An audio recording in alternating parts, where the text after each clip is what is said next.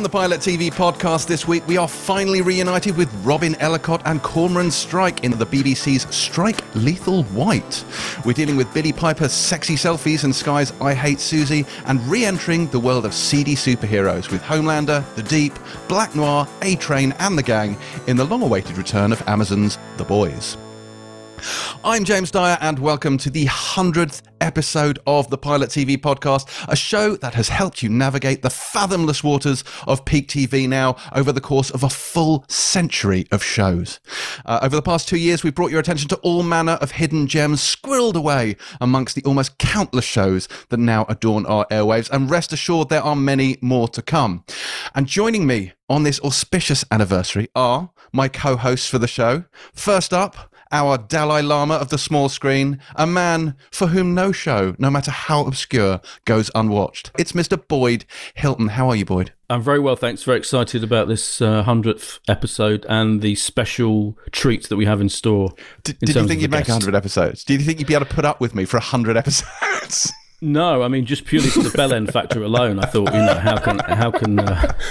how's this going to work? But well, somehow we made it. Yeah, it speaks well of you as a person. Thank you. Thank you. Also with us, having last week usurped my position on both the podcast and the Pilot TV rock band, is Swindon's Reckoning, Miss Beth Webb. How are you, Beth? I'm good, James. I'm good. I was listening back to that episode recently and I sound so nervous playing that guitar. I don't know how you do it. Abundantly clear to me how little you wanted to do it and how much Terry forced you into it. So well done for doing that. I'm never going to say no to that woman. So a lot better than I was. Now, of course, we mentioned Terry there. Now, despite this being our very special 100th episode, Terry White could not be with us this week, which I know will come as a bit of a blow to many of you. But fear not, because I have a very special replacement for our beloved co-host. Because who better to fill the void left by Terry White on the Pilot TV podcast than someone with whom she shares so much in common? I refer, of course, to the Lord of Hell, the Father of Lies, the Devil himself, Mr. Lucifer Morningstar, or rather, his representative here on Earth, Mr. Tom Ellis. How are you, sir? I'm very well, thanks, James. Thanks for having me. I feel very lucky to be here, just like Boyd. Yeah. You've not had to put up with me for 100 episodes, but this may be enough. It feels less of a sentence than it does to Boyd, apparently. So you're back in England. You've come out of lockdown. How's it all been for you? Oh, it's been crazy, actually. We were about 6 days away from finishing Lucifer Season 5 when we got locked down. So I was then stranded in the States for a long time. I didn't see my children for a long time, but finally got back over here. And it's been lovely to see everyone. And I've got to go back again in about a week or so and start again. I was going to say, have you finished, because Season 5 drops, I think, today as we record on Netflix, doesn't it? Season 5 Part 1 drops today, which is the first 8 episodes. And then the second 8 episodes... I'm not sure when they're going to drop because we've still got, like I say, the finale. We were about halfway through it. So we go back, we start with that, and then we go straight into Season 6. So hopefully that'll be ready to go, I would imagine, sort of Christmas time or early next year. And have they told you how it's going to work? Like, what are the new sort of like quarantine-y shooting procedures? Oh, my gosh. Yeah, it's going to take a lot longer to film than it used to. I have to get tested about 3 times a week. Obviously, it's like being a porn star. Exactly, it's like being a porn star. Takes me back. And then we've got, there's different pods of people that can be in contact with each other on a set. So whereas before, for example, you get your hair and makeup done and they come down to set with you, someone does your hair and makeup in the trailer, they stay in their trailer all day, you go down to set, someone else takes over there, and you have to have your lunch in certain areas. And all it's going to be a finagle, but it'll just be nice to get back, I think. Yeah, I'm sure. Like, one of the things I got from watching Lucifer is it seems like one of those shows, and I'm sure it's not the only one, but it seems like it's a lot of fun to make. Do you know what I mean? You all seem to be having a lot of fun, and I think that kind of really shows on the screen. Yeah, we do. I'm not going to lie. We do have a lot of fun. I mean, it is a really silly show. With in the best way. In the best possible way. I mean, much like Miranda, actually, weirdly. It's a silly show, but it's full of heart. And that those two sort of things combined means that we take our audience on a bit of a fun journey, and then without them really realising they're very invested in the characters, and you pull the rug out from under their feet and they're all crying, which is lovely. Is it different now you're making it for Netflix than when you made it for Fox? Is the production process and is the level of fun different even? Do you have slightly more freedom now than you had? We definitely have more freedom. I mean, it was weird because because the show was already established for 3 seasons on Fox, we didn't want to like ostracize our viewers that we already had. So we didn't want to change it too much, even though we had less boundaries to work within. And I think part of the reason the show worked was that it didn't always go all the way there. It never was vulgar. It just kind of like was suggestive. And we've tried to sort of keep that charm about it, because I think that's why we've got such an eclectic audience as well, like age-wise. We got kids right through to grandparents that watch the show. So we had to be mindful of that. But yeah, I think there's definitely more nudity. Put it that way. You see a lot more mainly involving your bottom. A lot more of my backside. My backside, seems to have made quite an appearance on Netflix. It's become a cult phenomenon. Your bum, hasn't it? Really, it's got its own Twitter site. It's amazing. Yeah, of course. Yeah. Do you have to do special things to get it looking like that? Like, do you have a special? Do you know what I mean? Yeah. You mean like Joey? You mean Joey in the shower? Yeah, Joey in the shower. Yeah. Exactly. You're laughing, right? But there was a scene where I was laying face down, butt naked, and I was like shouting out to the director as the camera was rolling, "How does that look?" And he was like, "Tighten a bit." Wow. So they don't offer you a sort of stunt butt double. Exactly. Well, yeah, that's it. I think it would be quite humiliating to have a stunt butt double, so I want to do all my own butt work, basically. Yeah. It's a noble goal. I do all of mine, so it's fair. You also do all your own singing as well, though, don't you? Because you sing. I do. That is because the voice is incredible. I have to say, your version of Radiohead's "Creep," which was in season 4, right? Yeah, it was the opening of 4. That was fantastic. Thanks, mate. I mean, I used to sing a lot when I was a kid. And ironically, I grew up in the church, and that's where I learned to sing. Right. And then when you train to be an actor in this country, you sort of have to make a very distinctive difference between musical theatre and dramatic acting. And I chose dramatic acting and sort of left my singing to one side for a long time. And then Lucifer, weirdly, has brought it back into my life, and I've really enjoyed it. And actually, I think I've just been told that they are releasing a soundtrack of seasons 1 to 5 today. Amazing! Yes. Wow. And this will have the vocals on it. You have the vocals on it, yeah. And I think there's some songs from because the second half of season 5 we do a musical episode this year. Yes, I read about that, which was quite possibly the most amount of fun I've ever had doing anything. That is episode 2 of the second half of the season. I think it's my favourite episode we've ever done. And I mean, you're obviously a great singer. Was the rest of the cast as enthusiastic, or were they a little bit nervous about it? It's funny what singing does to people. Some people are like, "Yay!" and some people are like, "Oh my god, I'd rather kill myself." It's quite exposing for some people. I'd say the majority of the cast were up for it. There was a few people it's just not their comfort zone at all. But I got to sing a duet with Dennis Haysbert, so I was delighted. Amazing. Wow. Dennis Haysbert, of course, plays God in this season. He does. He comes in at the very end of this run of episodes, and then again the second half of season 5 is very Dennis-centric, and he was such an amazing addition. That's amazing. And we talked about musical episode shows actually a couple of weeks ago. We were running down the best ones. I mean, where's the bar for you in terms of musical episodes? Well, I think the one that was always referenced when we were shooting was Buffy. Yeah. And we have a lot of Buffy fans in our writers' room, because I think tonally our show sort of is headed in that direction. So that was the one. But I said to them, I'd love to do a musical episode, but I want it not just to be a gimmick. I don't just want to do a musical episode for the sake of it. I want our characters to have a reason to be singing. And we found it, and so that's why I'm so excited about it, because it works as a piece of storytelling as well. Which is how all the best ones work. Because that particular one of Buffy does a lot of narrative heavy lifting as well, which is why I think it works so well. Yeah, but there's a noir episode this season as well. There is. Yeah, that's dropped today. That's episode 4. Again, that was just. I mean, when they initially pitched it to me, I just thought it was going to be a black and white episode of Lucifer, so we would just film with the colour turned off. Yeah, but it was much more, with stylistically, the director that we had and the director of photography we had really, really wanted to shoot it like a noir film. So when you look at it, the lighting is incredible. The way in which we shoot our scenes is very different, with a sort of locked off camera from a distance kind of thing. And it felt much more like doing a play, actually. But it was great fun, because apart from myself, the rest of the characters all got to play different people. So it was a bit like The Wizard of Oz, when your established characters all of a sudden turn up as other people. Yeah. But, that was great. I'm really excited about that one. Isn't there also an episode this season about the showrunner of a show? Yes. Basically of your show. Diablo. Right. Yes. I'm excited about Weirdly. this. And it's so funny doing this because, James, you look so much like Joe Henderson, who's one half of our show running team. And it was loosely based on Joe. But yeah, there is an episode where Lucifer and Chloe have to investigate a murder of a showrunner.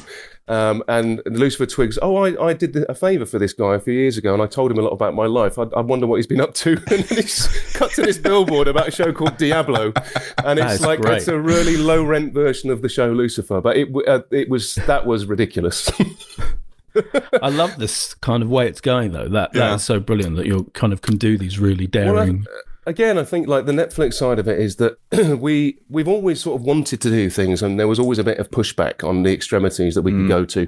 But it's been the opposite with Netflix. They've been like, "Yep, go on, okay, off you go." They've just been like very supportive parents from afar. Yeah, That's amazing. Because also originally the final season that you're about, that originally this was going to be the final season, wasn't it? And then now you're making a whole other.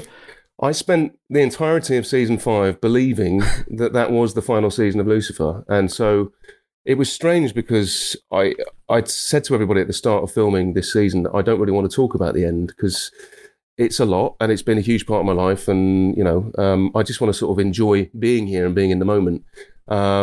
And subsequently, I ended up playing another character this season as well. I played Lucifer's twin brother. So I was kind of flat out filming non-stop and enjoying it on a day-to-day basis. And then with about a month to go, Netflix said, how do you feel about doing another season? And at which point I felt like a marathon runner who'd just seen the finish line going, yeah, what? You've moved it another 4 miles up the road? But no, I think it's obviously very fitting that season 6 will be the final season of Lucifer. But 66 episodes presumably in that season. Yeah. No, there's only 10 episodes, thankfully. But it takes us up to about sort of the 90-something episode mark that we would have done, and that's just a crazy amount of TV. So been a very what's the word, humbling experience, and just I've just been I'm like a kid when I go to work. I just can't believe it's still happening. So it's been a great period of my life. That's the dream, isn't it? Though it's a dream to get that job that you look forward to going to every evening. Oh my God, I remember shooting the pilot of it, and we'd closed down Hollywood Boulevard. Literally right where the Oscars is, where they have the red carpet of the Oscars, that section, and we had it for 5 nights in a row, locked off. And I just was like, and it's sitting in this Corvette in this lovely suit, just like the cameras were rolling. I was looking around, just going, "Is this actually happening? I can't believe this." But there's been a lot of pinch me moments, definitely. So he's making as was, in the first 3 series, the network show, American show. Season 3 had 26 episodes. And that is extraordinary. Even by American standards, that's a fuck of a lot of episodes, isn't it? It's a hell of a lot, yeah. Was that particularly grueling or challenging, or was it even enjoyable then, or was that kind of quite? There is a point of it where exhaustion sort of gets the better of you. But when we were like doing those length of runs, our showrunners were great because they knew how exhausting it was, and part of their writing is about preserving the actors as well. So there would be, I'd have like 3 or 4 very intense episodes, and then they'd write me very lightly for an episode. So that kind of helped space that out. But now we're on Netflix and it's been trimmed right down. So 10 episodes in season 4 means that there just is there's no fat on it. It's just a very lean piece of storytelling. And so that meant that I was kind of there all the time from start to finish, and subsequently with season 5 as well. So season 5, I think, was probably the most exhausting season. Wow, good stuff. Now, I would say that we would normally kick off the show with kind of what we've been watching over the last week. The one thing that I will say is the thing that I have been watching is a shit ton of Lucifer. So, so this actually works out quite well. So just to contextualize slightly, so I don't generally watch procedurals. I'm more of a serialized thing. I like the ongoing story things. However, there is something about Lucifer that is, whether you love the procedural format or not, there's enough sort of mythology and sort of character development that carries over that makes it kind of span the divide between the two. Do you know what I mean? Like it's not like CSI, where it's almost like the Seinfeld of crime shows, where it's like no hugging, no growth. Everything changes from episode to episode. Yeah, which is what I loved about it. I think, it's a very difficult show to sum up in a media-friendly soundbite, because when someone says it's a procedural show, you go, it is. But weirdly, like we're all at work going, no one cares about the cases. Because they are kind of a device for us to tell the greater story, which is the serialization of our characters 100%. Within that. And so, the week-to-week procedural stuff, it does keep the show moving along, but it's not what the show is about. Yeah, no, in that 100%. sense. And I got that because I thought, oh, Tom's coming on. I've got to watch a few episodes. I'm halfway through season 2. It's been 4 days. That's all I'm saying. So fantastic. I've watched quite a lot of this stuff. The Tricia Helfer season. Oh, very much so. And I have to say, and I'm sure we'll get onto this a bit later, the fact that you were playing All Along the Watchtower at the beginning of that episode was quite inspired. Yeah. Whose idea was that? Where did that come from? That was Joe Henderson again. And I think, actually, that was a pure coincidence. It wasn't. Not. It was only pointed out after the fact that that's why that was happening. So it was a very happy accident. But yeah. Yeah, I had, I believe, what's called a nerdgasm when that happened. It was very, very exciting. But yeah, great to see Trisha in there. And you're a Battlestar fan yourself, aren't you? So I am. It's actually on my top 5 shows. Oh, good. Can't wait to get onto that part of the show. Spoiler alert. All right. Well, let's. I have been watching. Obviously, as I say, I've been watching Lucifer the last week. But what has everyone else been watching? Tom, as our guest, would you like to go first? What has been on your watch list? I don't know if I want to admit this, but me and my daughter are a bit addicted to Selling Sunset. Oh, admit it. Be proud. Oh, is that all right, boys? Love okay. It. Absolutely love it. Yeah, obsessed. It is. I mean, my wife does love reality shows just as a bit of escapism because she's a writer and she, it's just mindless stuff. And I've always been like, why are you watching The Housewives of such and such? Because she watches all of those. But Selling Sunset for some reason has been weirdly addictive, and I don't know why. And my 8-year-old daughter Marnie is also obsessed with it. It's incredible, isn't it? Yeah, it really is. I'm imagining you live in one of those houses. Are you going to bid for the 75 million one on? I'm waiting for the price drop. Yeah, price is never going to drop, Tom. It's never going to drop. Well, Jason thinks it's very overpriced. Yeah, Jason's right, isn't he? Let's face it. Yeah, Jason's always right. Jason's always right. Yeah. Oh, I guess. It's strangely addictive. And Christine is the new person we love to hate in my household. Oh God, yeah. Yeah, and her wedding was very fitting. The wedding extraordinary. James, of course, has no idea what we're talking about because he refuses to watch anything that has a reality element to it. Anything anything real, he won't deal with it, or even comedic, really. So yeah, he's missing out. I love Selling Sunset as well, though. Have you finished the third season? Yeah, we finished it 2 nights ago. Oh, do you have a feeling of emptiness? I do have a feeling of emptiness. My daughter looked at me and it was after Christine's wedding. She went, "Is that it?" And I went, "Uh-huh." And she went, "No." Yeah. So no, it is. I feel like I do feel like when I go back to LA, I want to go to that Realtors and just pop in. Yes, say totally. Hello. Yeah, I want to see you in season 4. I'm going for it. Season 4, I'll be buying the smallest house on the show. Yes, but that is kind of all I've been away from my wife and we watch stuff together, so I've not been allowed to watch too much stuff. So I've been watching that and then just hanging out with my kids really. So Selling Sunset is my weekly TV viewing this week. Wow. Boyd, have you also been watching Selling Sunset? Well, I finished Selling Sunset last week. Of course, I've been watching it. Yeah, I absolutely love it. In fact, I'm so sad that I went back and watched some of season 1 because my feeling of emptiness, was so vast that I had to go back. Because I forgot some things that happened in season 1. I just love looking at the kind of property porn element of it. The property porn. I love property porn anyway, and so it's just like a sort of 3-dimensional version of it with kind of crazy characters in it. Exactly. So I love the fact that you love that. Yeah.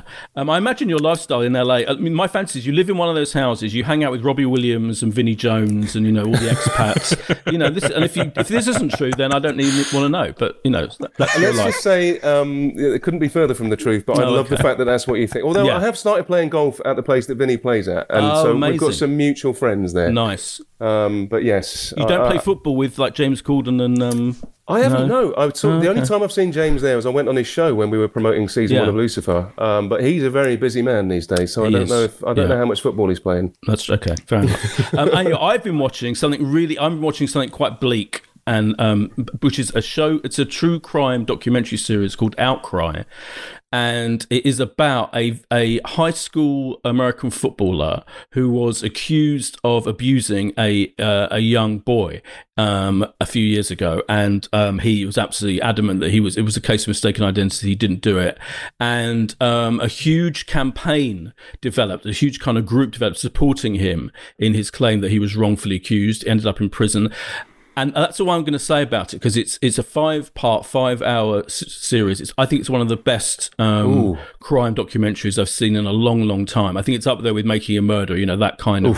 the storytelling is incredible. And the director of this film came on board once the main guy had been convicted and was in prison, but from then on, he's filming it kind of almost as the story develops. So I would...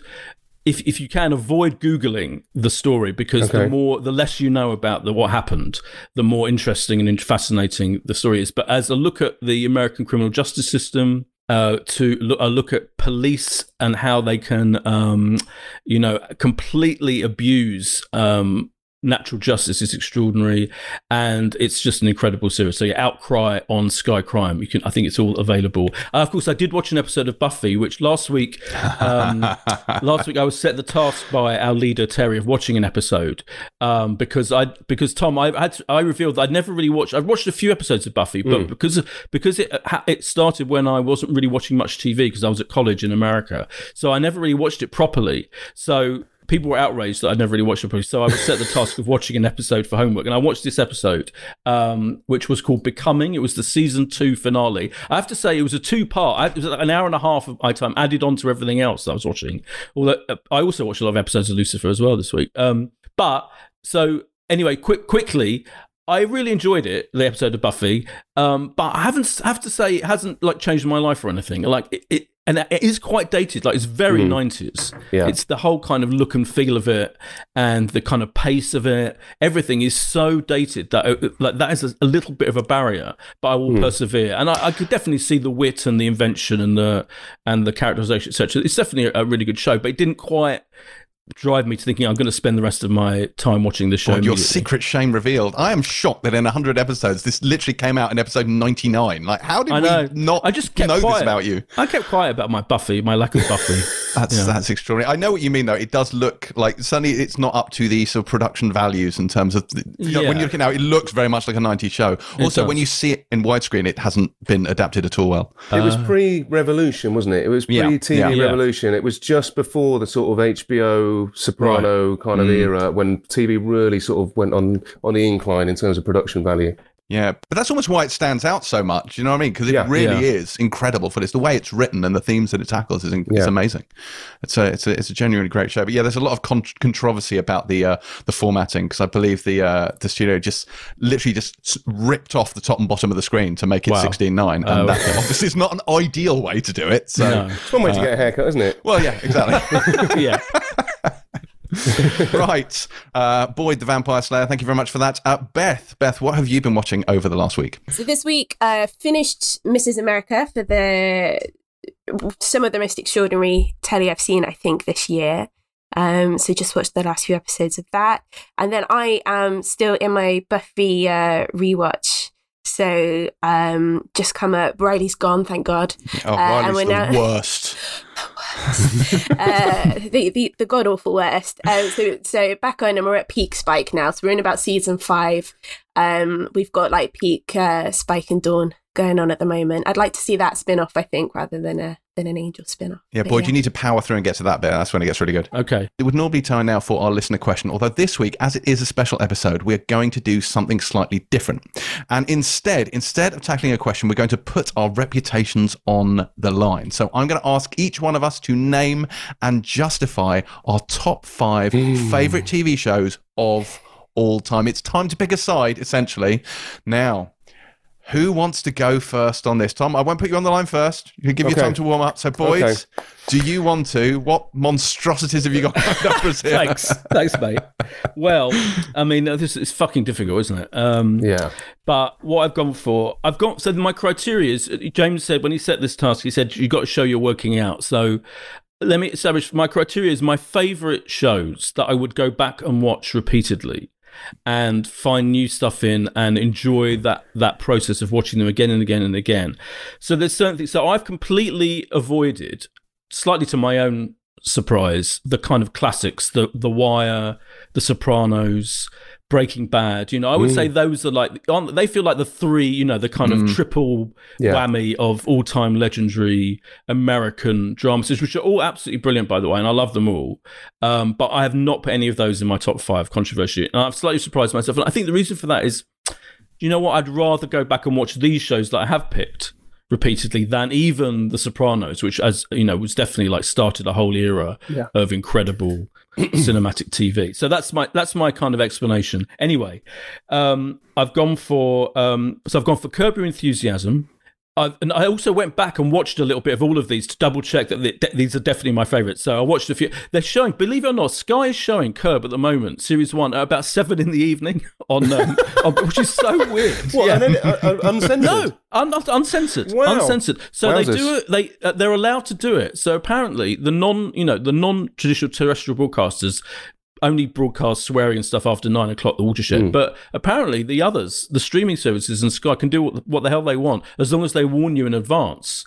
So there's a warning that it contains extreme language. And then at 7 o'clock in the evening, you can watch Larry David effing and jeffing. Dropping the C word. Yeah, dropping the C word. It's quite incredible. So, and I've picked Curb over Seinfeld. So Seinfeld hasn't made it into my top 5. And Seinfeld is probably, is definitely always been one of my favourites. But I thought I can't have both. I can't have the show that Larry David created and Larry David's own show. So I've gone for Curb mainly on the basis that every single episode of Curb I've loved. Whereas Seinfeld, almost the first 3 seasons aren't great. Or certainly the first 2. It starts getting good in season 3 and then gets incredible season 4, 5, etc. So on that basis, I've gone for Curb over Seinfeld. I thought I couldn't have both. I've gone for Doctor Who because, you were in an episode of Doctor Who, weren't you, Tom? I was back in the day. Yes, David Tennant series. Yeah. Purely because it's been I'm a proper, I've watched every single episode from when I can remember when I was a kid, starting with John Pertwee. The John Pertwee years when I grew up. Watched them all, and I just think it is the best premise for a TV show in history.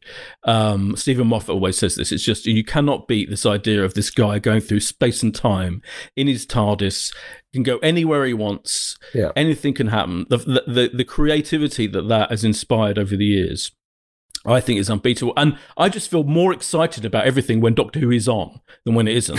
When Doctor Who's on, about to arrive each week, I am in a state of high excitement that I'm not in for hardly any other recurring show that's been on for 50 years. So Doctor Who I had to put in there. I've gone for The Leftovers. Good choice. So The Leftovers is my that's the one that for me that's gone in there above The Wire, The Sopranos, and Breaking Bad. I watched back the first few episodes of The Leftovers. I watched back season 2, episode 1. Do you remember season 2, episode 1? For people who don't know, The Leftovers is this adaptation of Tom Perotta's novel. Yeah, it starts with a cave woman giving birth and then dying because she gets stung by a snake, which has nothing to do with anything else going on in the whole premise, which is about set in a world where 2% of the world's population disappears mysteriously, and it has particular resonance, I have to say, for the period we're in the COVID-19 period, because it's kind of looking at what effect does a global death rate have on human beings and on their psychology. And it's got everything. It's dealing with cult religion. In the week when Donald Trump embraced the QAnon conspiracy theorists who support him because they think he's saving the world from cannibalistic paedophiles, that it's incredibly foreshadowing what is going on in the world. It touches on all of the great issues of the world, I think. And I think it's more big, bold and ambitious than those other shows for me. Those shows that I mentioned that I absolutely love. So The Leftovers is absolutely incredible. All 3 seasons. And again, every single episode has something absolutely brilliant about it. And some are masterpieces, I think. And I also think it has a great ending. Is that 3? Then I've got Sherlock.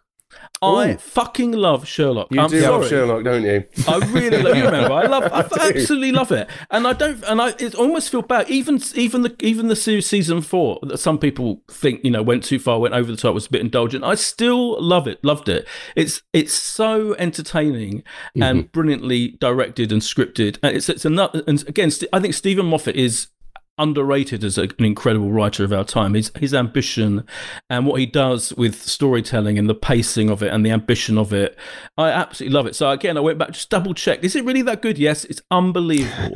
Sherlock is so brilliant. I absolutely love it. So I'm putting that in there. And finally, I've gone for the OA inevitably, which is my favourite.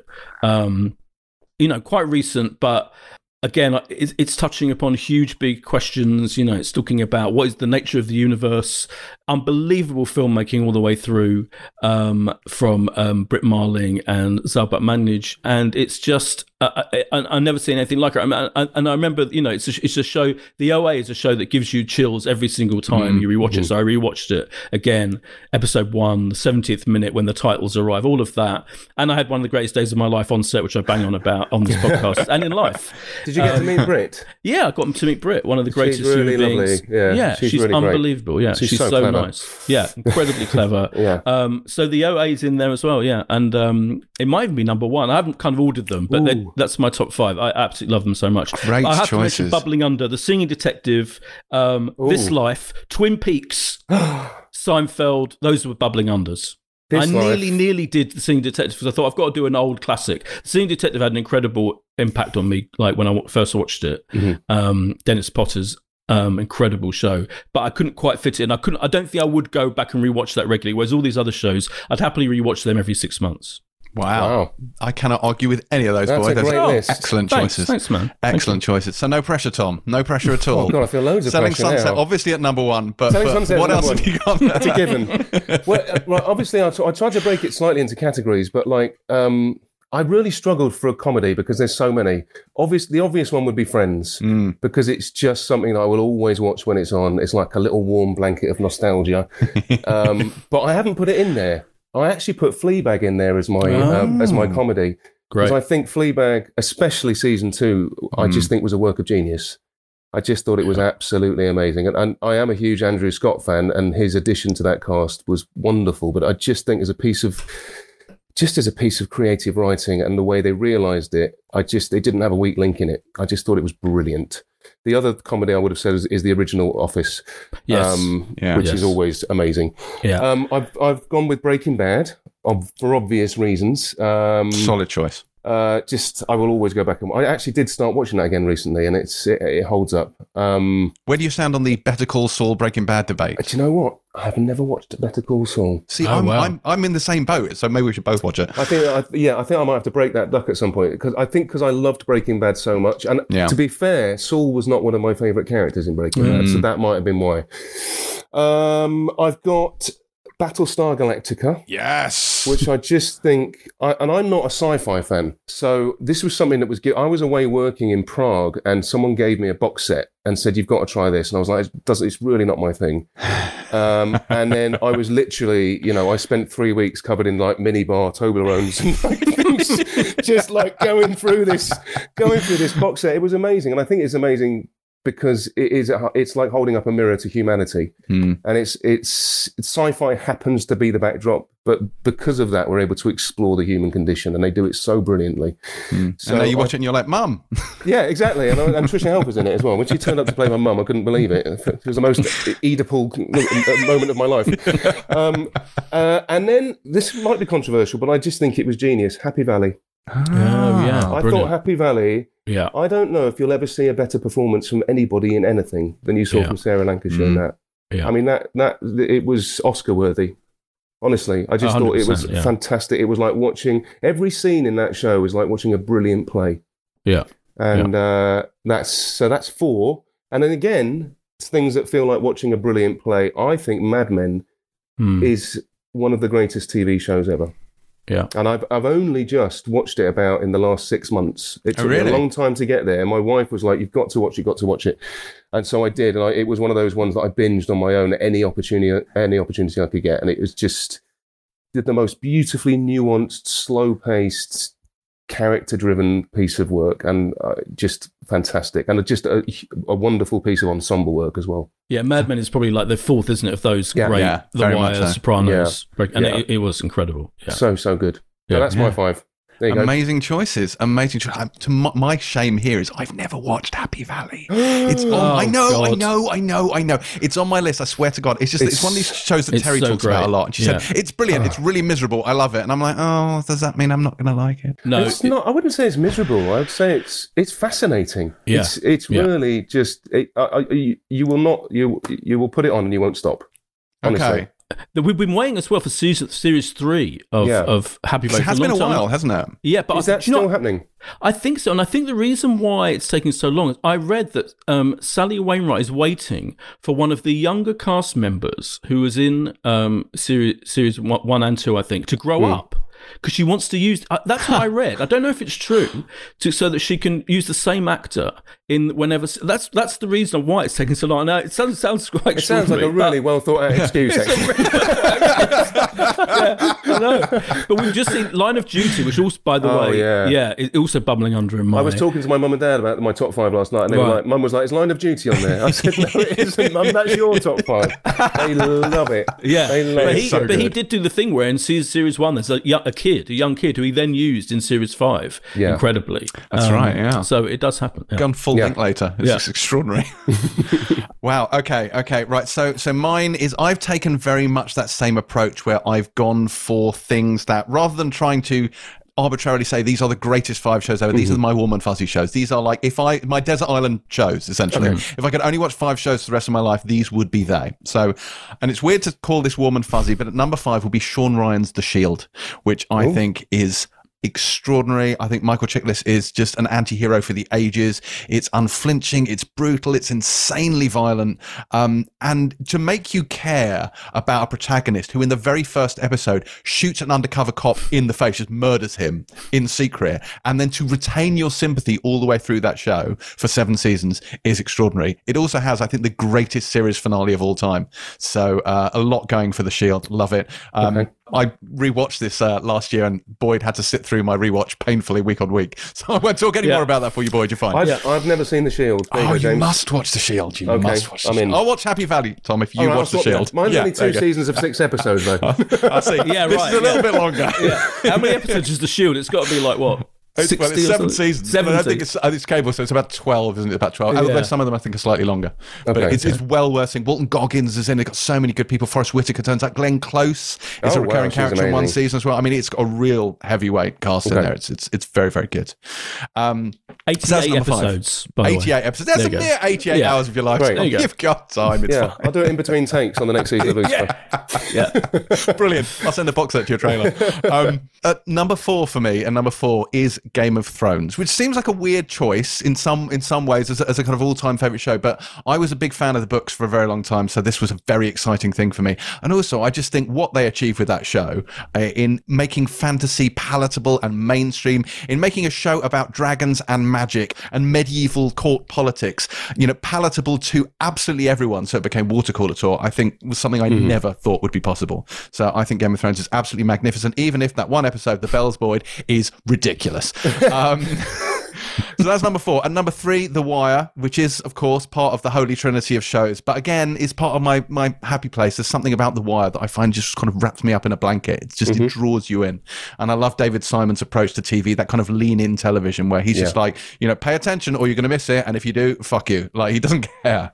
Yeah, great show. And number two, of course, the one, the only, Ron D. Moore's Battlestar Galactica, which is a masterpiece of, I mean, say what you like about the final episode or some of the turns it takes, but the way that show is put together and how timely it was, and as an allegory for kind of post 9/11 America and looking at Iraq, and that episode when the humans become the insurgents, become the terrorists, and it kind of inverts the whole paradigm. There's so much great stuff in there. I think Tom, you went on Trisha's podcast for the downloaded episode, didn't you? I did, yeah.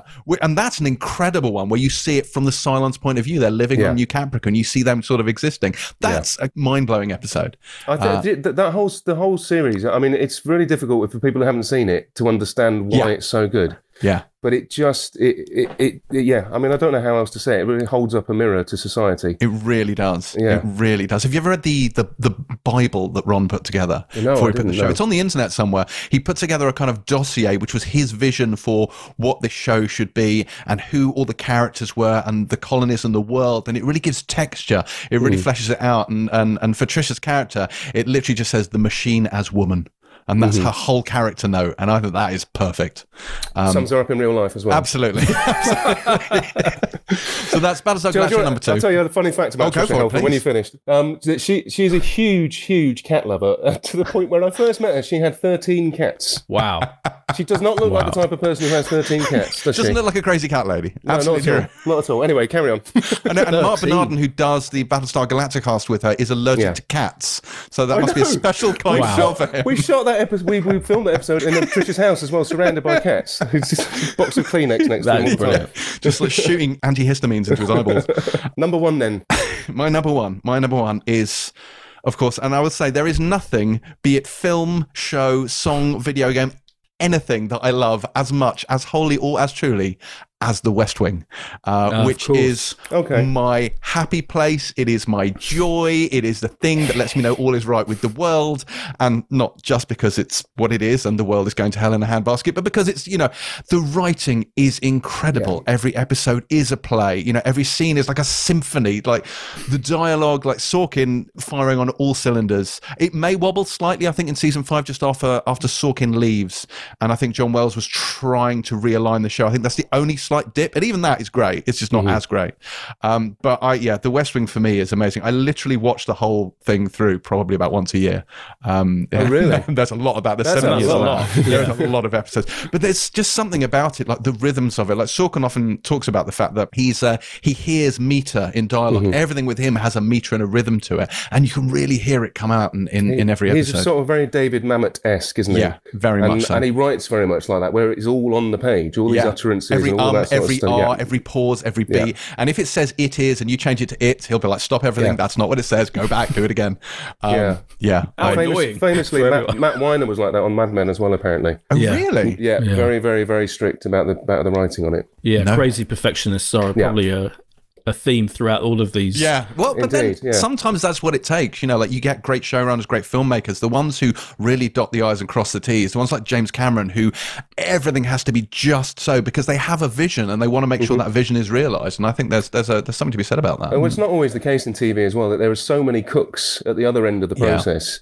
That it's very easy for things to get diluted. So unless you've got someone with a very strong vision at the centre of it, then it's more than likely that people will get their hands on it, and it won't become the thing it was meant to be in the first place. So all these ones that we've talked about, Fleabag as well was like, very, very, very particular vision, and they were allowed to kind of execute that vision.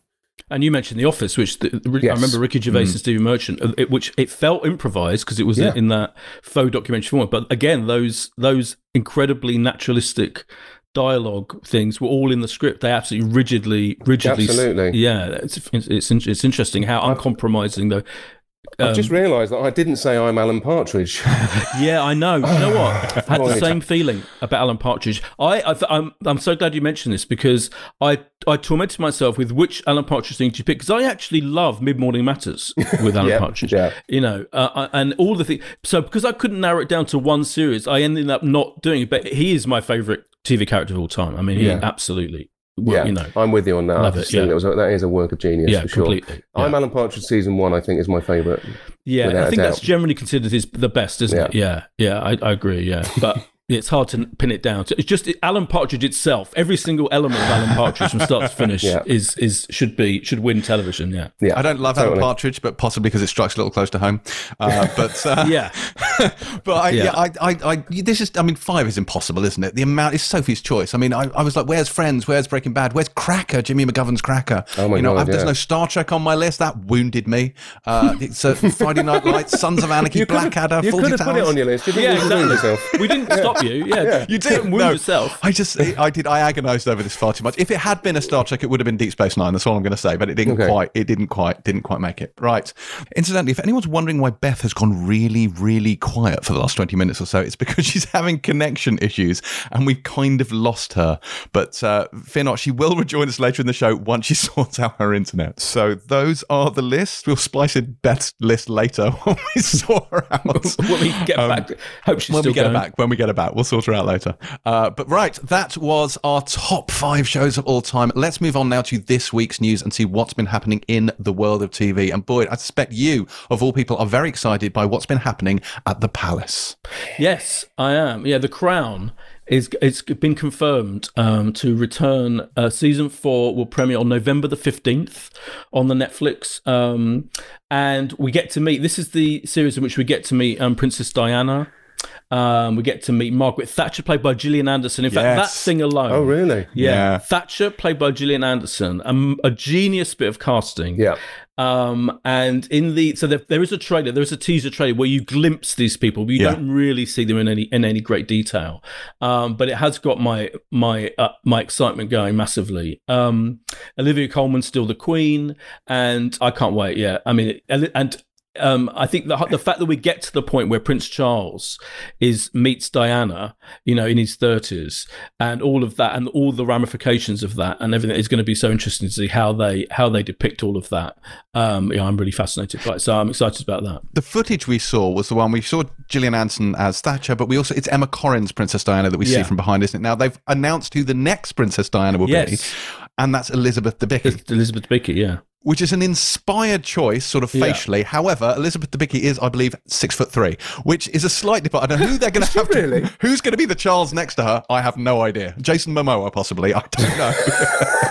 Yeah, having seen her, Momoa as Prince Charles, I'd pay to that see would that. be amazing. Yeah, that would be brilliant. Maybe Prince Philip. I don't know. Yeah, I think Elizabeth Debicki, having seen Tenet, she's going to do brilliantly she's as magnificent. Diana. I think. She's very, very good. So that's an exciting bit of casting for Crown fans. A couple of renewals this week. Ted Lasso, which Boyd, you and I liked very much. That has been renewed for a second season. But more importantly, really than anything else, Warrior Nun will be back for season 2 on Netflix, and I am here for it. Yes. Tom, have you seen Warrior Nun? Do you know what? Confession time. I haven't, but they did decide to do a sort of marketing launch with Lucifer. So on one side of Sunset Strip, there is a billboard that says "All Hail" with Warrior Nun, and then there's a picture of my face on the other side saying "All Hell." So they've jumped on the back of us for a bit of marketing. So I'm so glad they've got season 2. Yeah, I think that means crossover. Surely crossover episode's got to happen. Could be. I mean, we'll have to get it in quick. This is our final season. Okay. Yeah. I'm sure it can happen. It's a lot of fun. And you do like a crossover. You've been in. I did. Arrowverse, didn't you? Yes. I did the Arrowverse. Yeah. I had a day that was like Challenge Annika. So basically, I woke up in LA. I went to work in LA at Warner Brothers, got hair and makeup, did a scene there. Went to LAX in my hair and makeup, my civvies, with a Lucifer suit in my suitcase.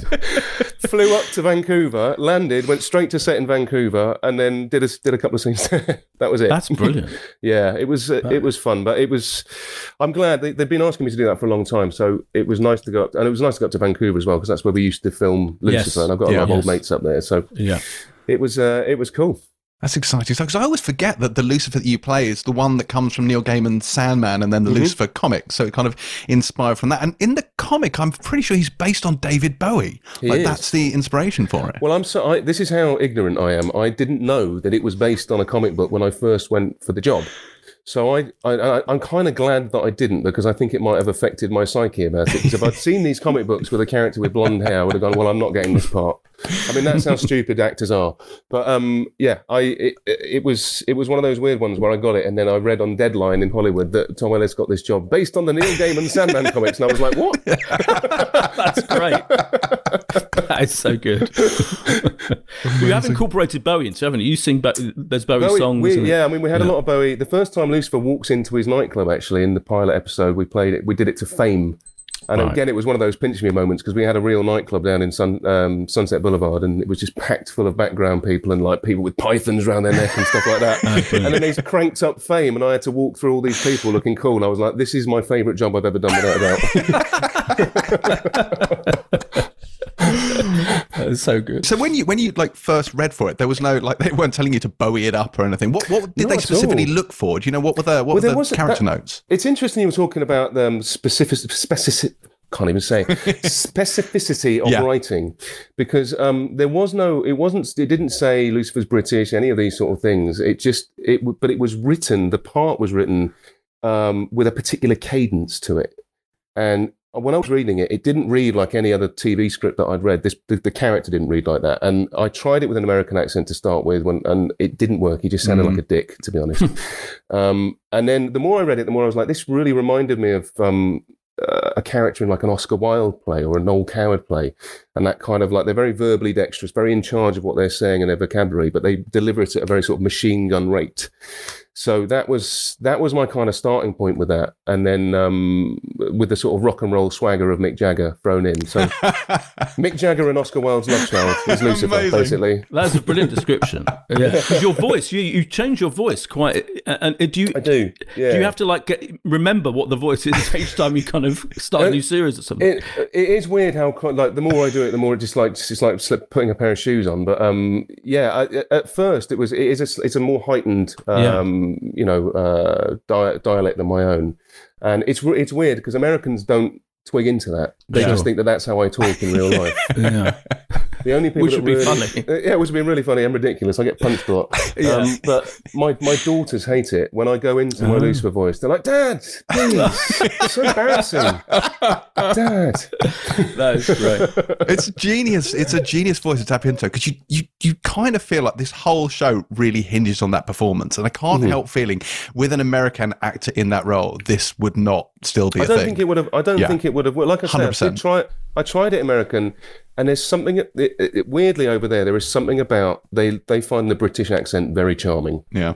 So and you really had to kind of whack up the charm factor on this one to make him a lovable character. So it just it was like the perfect storm that conspired for me to get this part, really.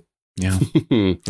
Well, going back to news, I have to ask Tom, have you ever seen Dennis Kelly's Utopia? I haven't, but I do love Dennis Kelly. He's very, very good indeed. I was in Pulling with Sharon, and Sharon wrote that together, and he is a very, very gifted writer. So I haven't. Was that the Utopia that started on Channel 4? Or is this a different one? Yeah, it is. Yeah. Okay. Ran for 2 seasons, was incredible, and it's about to get its American reincarnation with Gillian Flynn has taken over this.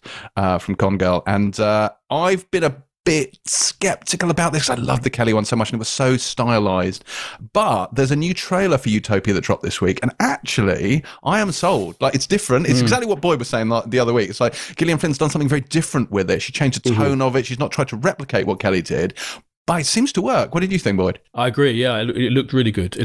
I'm very excited about it. And we are speaking to Dennis Kelly next week for the podcast, so we can find out the extent to which he's got an exec producer credit on this version. But I don't think he's had that much to do with it. I get the sense, and I have to say, I've just watched the first episode of his next show, which we're interviewing him about Mania, which is The Third Day, which is this. Have you heard about this, Tom? It's this project with Jude Law and Naomi Harris, and it's an extraordinary idea where it's split into 3 parts. First 3 episodes, Jude Law visits this island, this mysterious island in the British Isles, which actually exists. It's where they shot is it The Woman in Black, the Daniel Radcliffe film, ghost story film. It's this really incredible location. He goes and visits, weird things happen.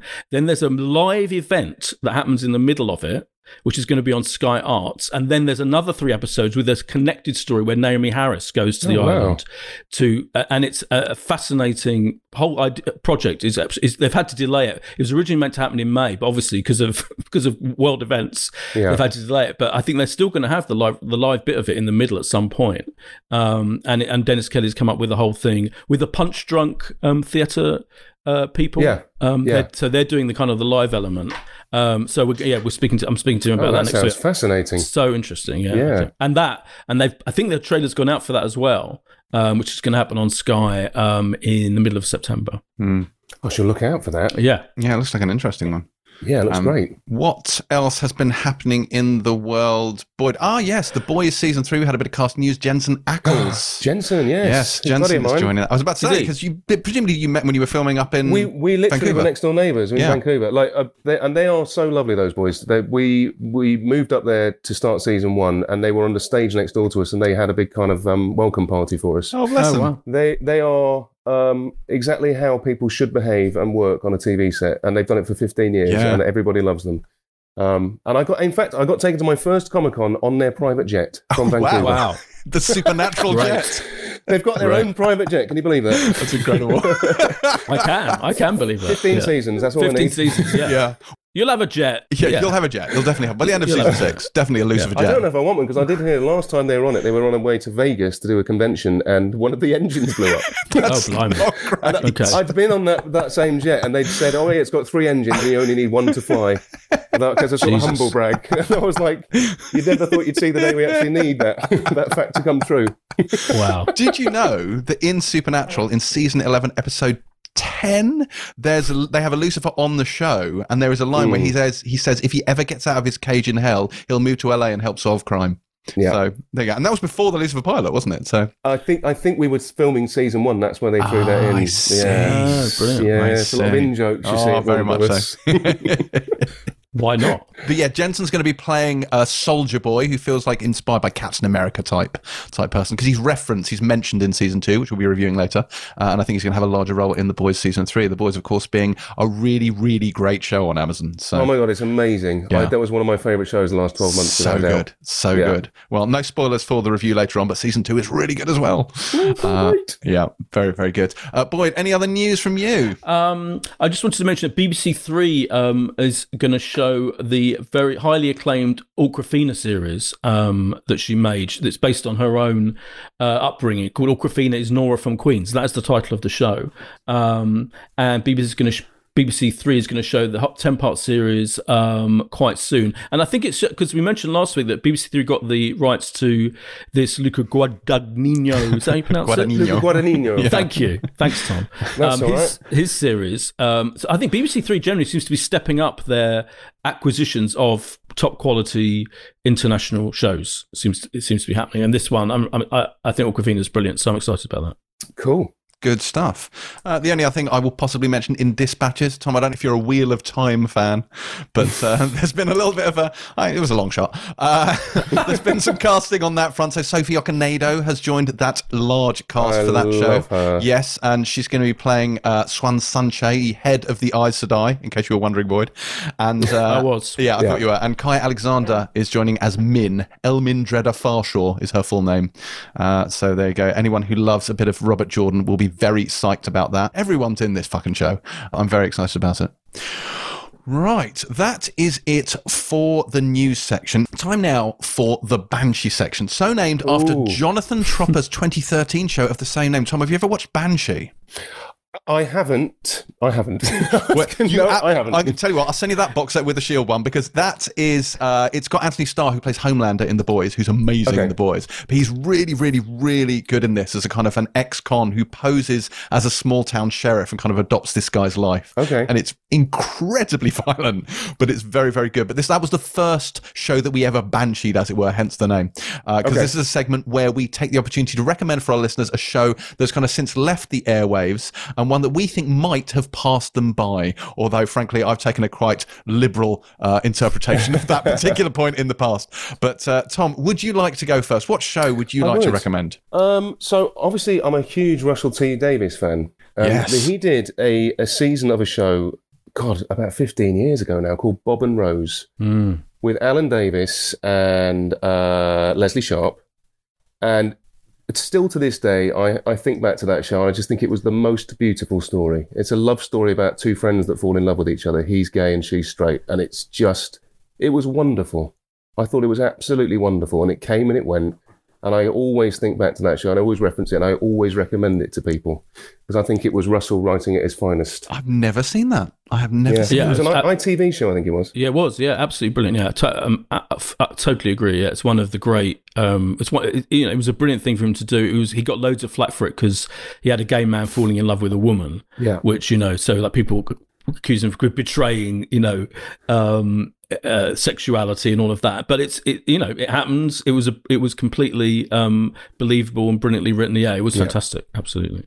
Wow. There you go. A very good choice. There's your Banshee for you. Great Banshee. Boyd, I've got a feeling that you and I talked about it when it came out, actually. Yes, I think we did. Yeah. when we were at the Gooners one day. Yeah. But it was just it was beautiful. 6 episodes of beautiful TV. I did an event with Russell last year where we went through his career and we showed clips of all of his big shows, and he has a particular fondness for that show. Absolutely, It's like I wonder whether there was any kind of autobiographical qualities within that one at all. Yeah, I'm not sure. Bit. I think there were a little bit. Yeah, definitely. Yeah. I'll add that to my watch list as well. So many things to watch. Boyd, what is yours? Do you have another thing that I'm going to have to watch? Yes, I've gone way back. I thought, because when we're looking at our favourite shows of all time, it got me thinking of shows that I grew up watching, things like Tales. I used to love things like Tales of the Unexpected, which, by the way, is on Sky Arts right now in this country, and it's Sky Arts' most popular show. So they have all their own, they have their own commissions. They have Portrait Artist of the Year, which I really like. But the one that gets downloaded the most from Sky Arts is old episodes of Tales of the Unexpected from the 70s. But that's not my Banshee, because everyone knows that show. But I was thinking of creepy. I loved creepy, horror-y, thriller-y. A lot of them were on ITV. So there was a guy called Gaz Evans on Twitter reminded me of Chimera, which I nearly picked, but I thought, well, he's picked that. Then I was thinking of Thriller. Does anyone know what Thriller was? A anthology show with loads of different chilling, thrilling, twisty storylines. And Brian Clemens created that, who worked on The Avengers and The Persuaders. Mm-hmm. He was like a legendary name in the 70s on TV, but I haven't gone for that either. Instead, I've gone for Beasts by Nigel Neal, who is the legend who created all kinds of brilliant TV. Quatermass, he created the Quatermass series, and he was a proper writer of horror and science fiction. And Beasts only lasted one series on ITV, 6 episodes, and it was also an anthology show. And the theme was bestial horror, so horror stories revolving around rats. One episode's all about rats, a middle-class couple's life being ruined by rats. Martin Shaw stars in an episode called Buddy Boy, in which he's haunted by the spirit of a dolphin. Yes. Yes. I mean, happens to us all. Wow. I mean, that is...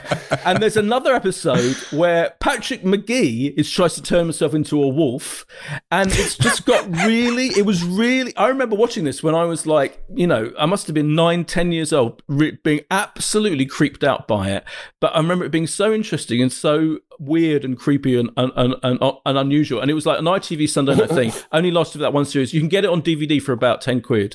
Honestly, it was formative for me. Judge John Dee being haunted by Flipper. Exactly. Brilliant. You hit the nail on that. I can't wait. Yeah. That's extraordinary. Oh, God. I don't know how I follow that.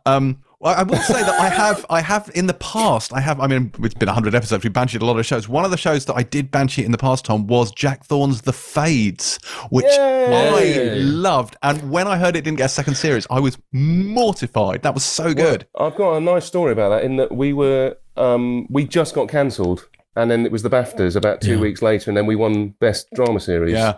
Which felt very vindicating, because I still to this day think it's one of the best things I've ever done. So good. Jack is just brilliant, and Ian DeCaster, who's one of the leads in it, is one of my best friends. Oh, really? Well, we became friends on that, and then we did Crickley Hall together, Secret of Crickley Hall, and then he's been out in the States doing his show out there, and I've been out there, so we're really good pals, and Dan Kaluuya as well. Yeah. It was a great. I mean, it's really. Yeah, absolutely. It really was, and it was kind of ahead of its time over here. Yeah. It was much more of an American type show in its conceit, but with the British sensibilities, and that's what I loved about it. Jack's just such an incredible writer. He really is, yeah. He's done well for himself, hasn't he? He's done all right. He's done all right. He's keeping the wolf from the door. I think there are a couple of shows that aren't written by him coming up. But, they're written by Jed Mercurio. Yeah. Well, exactly. I don't have a Jack Thorne show for you today. It's actually a Ryan Murphy show, one from way back in 2003, Nip Tuck. Julian McMahon. Absolutely, that one. Dylan Walsh and Julian McMahon as a pair of plastic surgeons working out of practice in Miami, Dr. Sean McNamara and Dr. Christian Troy, which is a great name. Christian Troy. Yeah, and it kind of balanced, didn't it? It balanced that patient of the week thing with their sort of sordid personal lives. And it did that thing where it was, I mean, I'd seen a lot of medical procedures, predominantly ER, but this one was, again, for that particular period, it was a procedural that used sort of longer story arcs as well. So it had more it had a much more of an ongoing theme to it. It was on FX, I believe, and I watched most of this actually. Weirdly, they flew me out to South Africa, to Cape Town, to go on the set of Nicolas Cage's film that we saw, Lord of War, and I spent a week on set of Lord of War, and I didn't know anyone there, and all I had was episodes of Nip Tuck, so that's basically all I did for the whole week that I was out there.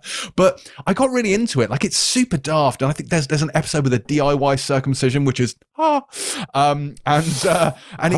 exactly, and it gets into quite darker territory. Like, there's the introduction. There's, I think it's season 3, there's a serial rapist called the Carver, so it gets into slightly unexpected places. But Ryan Murphy said that all the medical cases at least, not so much the serial killers, were based 100% on real, patients. And it had really good people in it. Jolie Richardson was in there as Julia. I think the regular cast had Vanessa Redgrave, Famke Janssen, Peter Dinklage, Katie Sackhoff's Starbuck was in it. And Bradley Cooper turned up in it as well. They're all among the regular cast. Ran for 6 seasons. And addendum fact, in 2013, the Colombian TV network Caracol made a Spanish language adaptation of Nip Tuck called Mentiras Perfectas. So there you go. Nip Tuck. I might watch that version. Yeah, they loved adult scenes in Nip Tuck, didn't they? Yes. It was very booby. It was on over here. Was it on E4 or something? Yeah. It was definitely on over here. It was big for a while. Yeah, it was raunchy, wasn't it? It was definitely very raunchy. Yeah, very Jolie raunchy. Richardson, she loves a bit of raunch. She after Lady Chatterley, she couldn't get enough. Exactly. As was Julia McMahon, I think. Yes, clearly. very much so. Yes, he was the resident Lothario in that series. Yeah, he was. Did he start on Home and Away, like many of them? Oh, maybe, I think he was on Home and Away. He might well have been. Pretty certain. Or Neighbours. Yes, you're right. You're absolutely right. He played there we go. Ben Lucchini in Home and Away. Fantastic knowledge. God, I know. Me and my sisters used to be obsessed. That's great. That's amazing. We used to watch Home and Away and then flip over and watch Neighbours. Of course. See, I just watched The Neighbours myself. I never got into Home and Away. Loved a bit of Neighbours, though. Loved it. Love it. Now, love it. We will let you go, Tom, before we get into the review section, so we don't keep you here for the rest of the day, because I'm sure you have other things to do. But the one thing I will ask you first is, obviously, we've seen that you can sing extremely, really well on the show. Don't worry, I'm not going to ask you to sing. And we know that you can play the piano.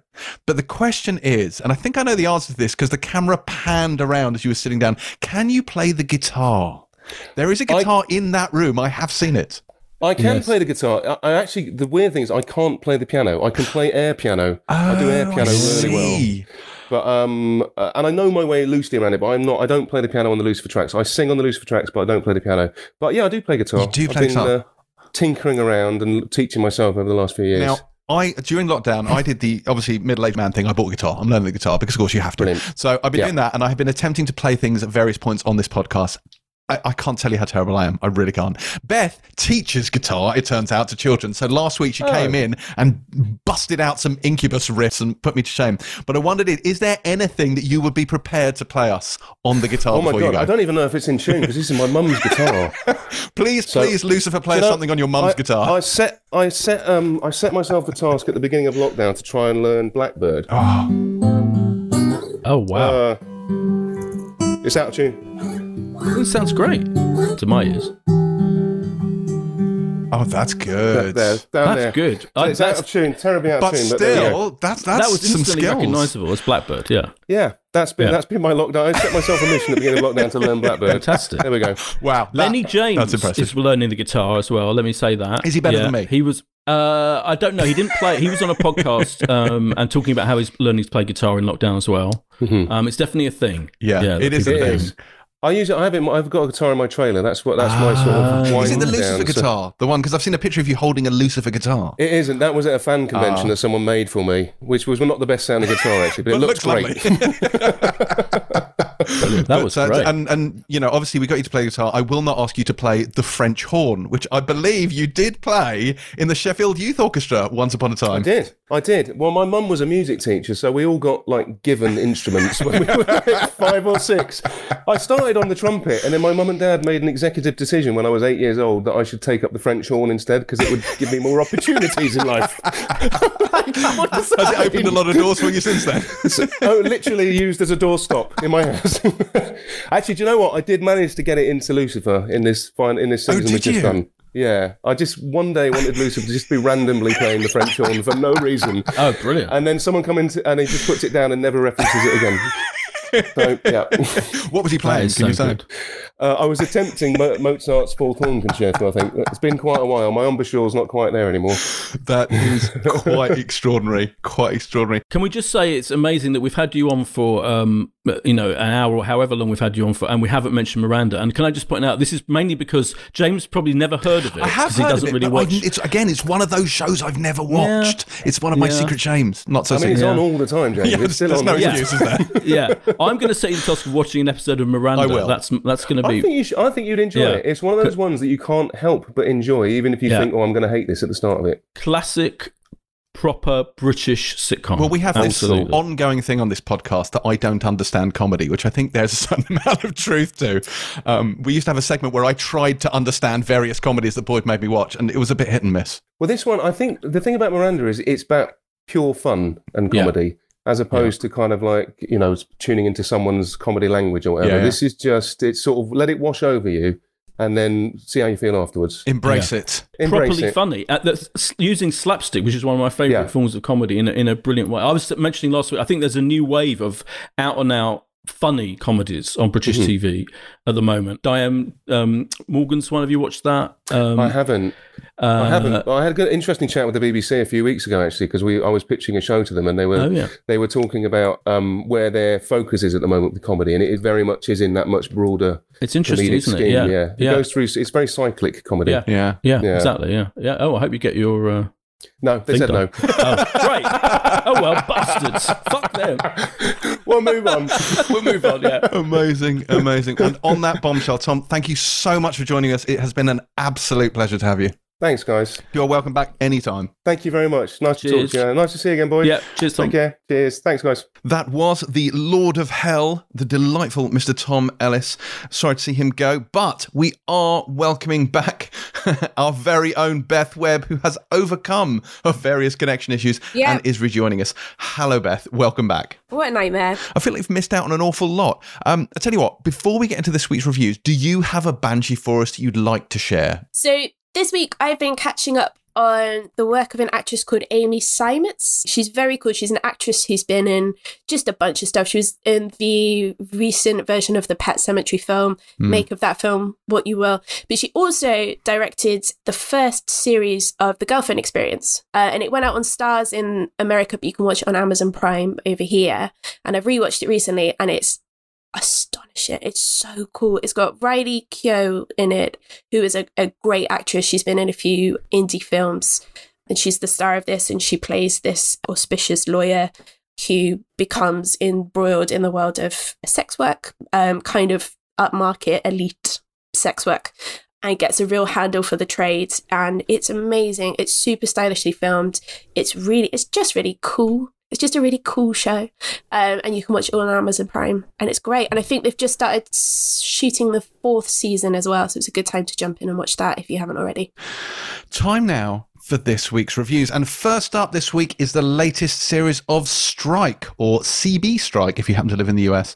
This is the series based on the crime thrillers by J.K. Rowling, penned under the name Robert Galbraith. The first 3 novels, Cuckoo's Calling, Silkworm and Career of Evil, have already graced our screens. And this series sees the investigative duo of Robin and Cormoran take on an all-new mystery based on the most recent novel Lethal White, in which an MP is being blackmailed and a 20-year-old murder starts to come to light. Boyd, does the latest series of Strike live up to its name? Yes, I think it does. I think we're both, aren't we? I'm not sure about Beth, but I know we're both big fans of Strike. Oh, I love it. I love it. And it's sometimes I find it quite difficult to put my finger on why I love it so much, but I think it's this. It was crystallized actually in the first episode. This is the 4th of the novels to be adapted, and there are only 4 so far. And the opening of this new mystery, which is over 4 episodes, takes place in the wedding of Robin and her bellend husband. Such a bellend. Such a bellend. Raging bellend. Raging huge bellend all the way through. And you're like, why the fuck is she with this guy? So the first opening scene is their wedding. And this is how much she clearly prefers the company of Cormoran Strike, her boss now / equal in the private detective agency, because this spoiler alert, this happens in the first 5 minutes, but I loved it. She interrupts her own first dance at her wedding to go and check on Cormoran, make sure he's okay. To be fair, any wedding where they have a first dance to The Calling is doomed to failure. That's a marriage. It's never going to last. Yeah, and then fair enough. And then I was nervous about saying it on here in case either of you love The Calling or Tom Ellis loved The Calling. No. Terrible first dance. Terrible first dance. He chose it, obviously, because he's a bellend. Yes, clearly he chose it. I mean, that's him all over. But what it crystallised for me, that scene, and it was a great opening, and then you cut to a year later, is that it's all about this really interesting relationship between Cormoran and Robin, and I think that's what makes it different. And obviously there are dozens and dozens of detective dramas every fucking week, but she has created, J.K. Rowling / writing under Robert Galbraith, this really interesting relationship between these two people, and I think it kind of rings true. I think psychologically, it rings true, and what's happening with her and her doofus bellend now husband adds to that whole relationship as well, because he resents so much. He as a bellend, he can see there's something special about their relationship. And how that's playing out over time, over all of these stories, I think is so interesting. So you've got that fascinating thing going on, and the whodunit mystery element of it is really interesting as well. So in this story, there a kind of troubled man arrives in the office who says he witnessed a really traumatic event years ago, and he's still traumatized by it, and he wants them to investigate that. His brother, played by Nick Blood, and I love Nick Blood, by the way, I think he's brilliant in everything he does. He is this radical left-wing firebrand who makes speeches to people in pubs about left-wing issues, which is interesting.